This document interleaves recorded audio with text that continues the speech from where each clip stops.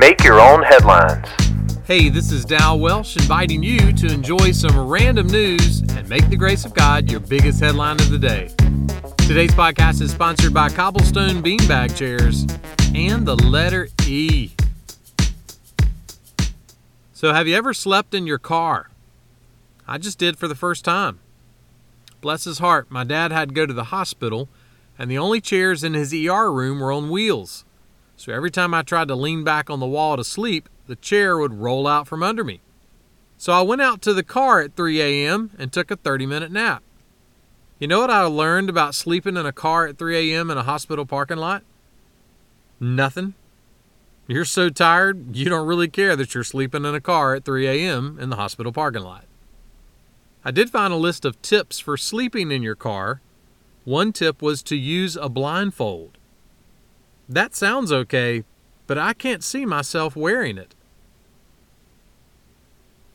The Apostle Paul was writing to the church at Corinth. He was trying to encourage them with why they had so much hope in their salvation.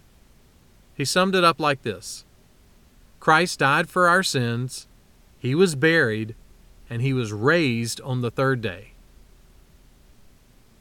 Christian salvation is not a fairy tale. It is authenticated hope. Someone put it this way: Christian hope is not the kind that blindfolds itself to reality. It's the kind that looks at a newly sealed tomb and says, "This story is not over." Jesus did not stay dead. Salvation in the risen Jesus provides ever-present, satisfying hope in life and death and in your car at 3 a.m. at the hospital. With Jesus, nothing in this world is the end of your story. Make that one of your headlines today. And thanks for praying for my dad. Make Your Own Headlines is a little smidge of encouragement from Holland Avenue Baptist Church. Tune in Monday to Friday wherever you listen to podcasts. You can find my Sunday messages by searching Holland Avenue on YouTube or Apple Podcasts.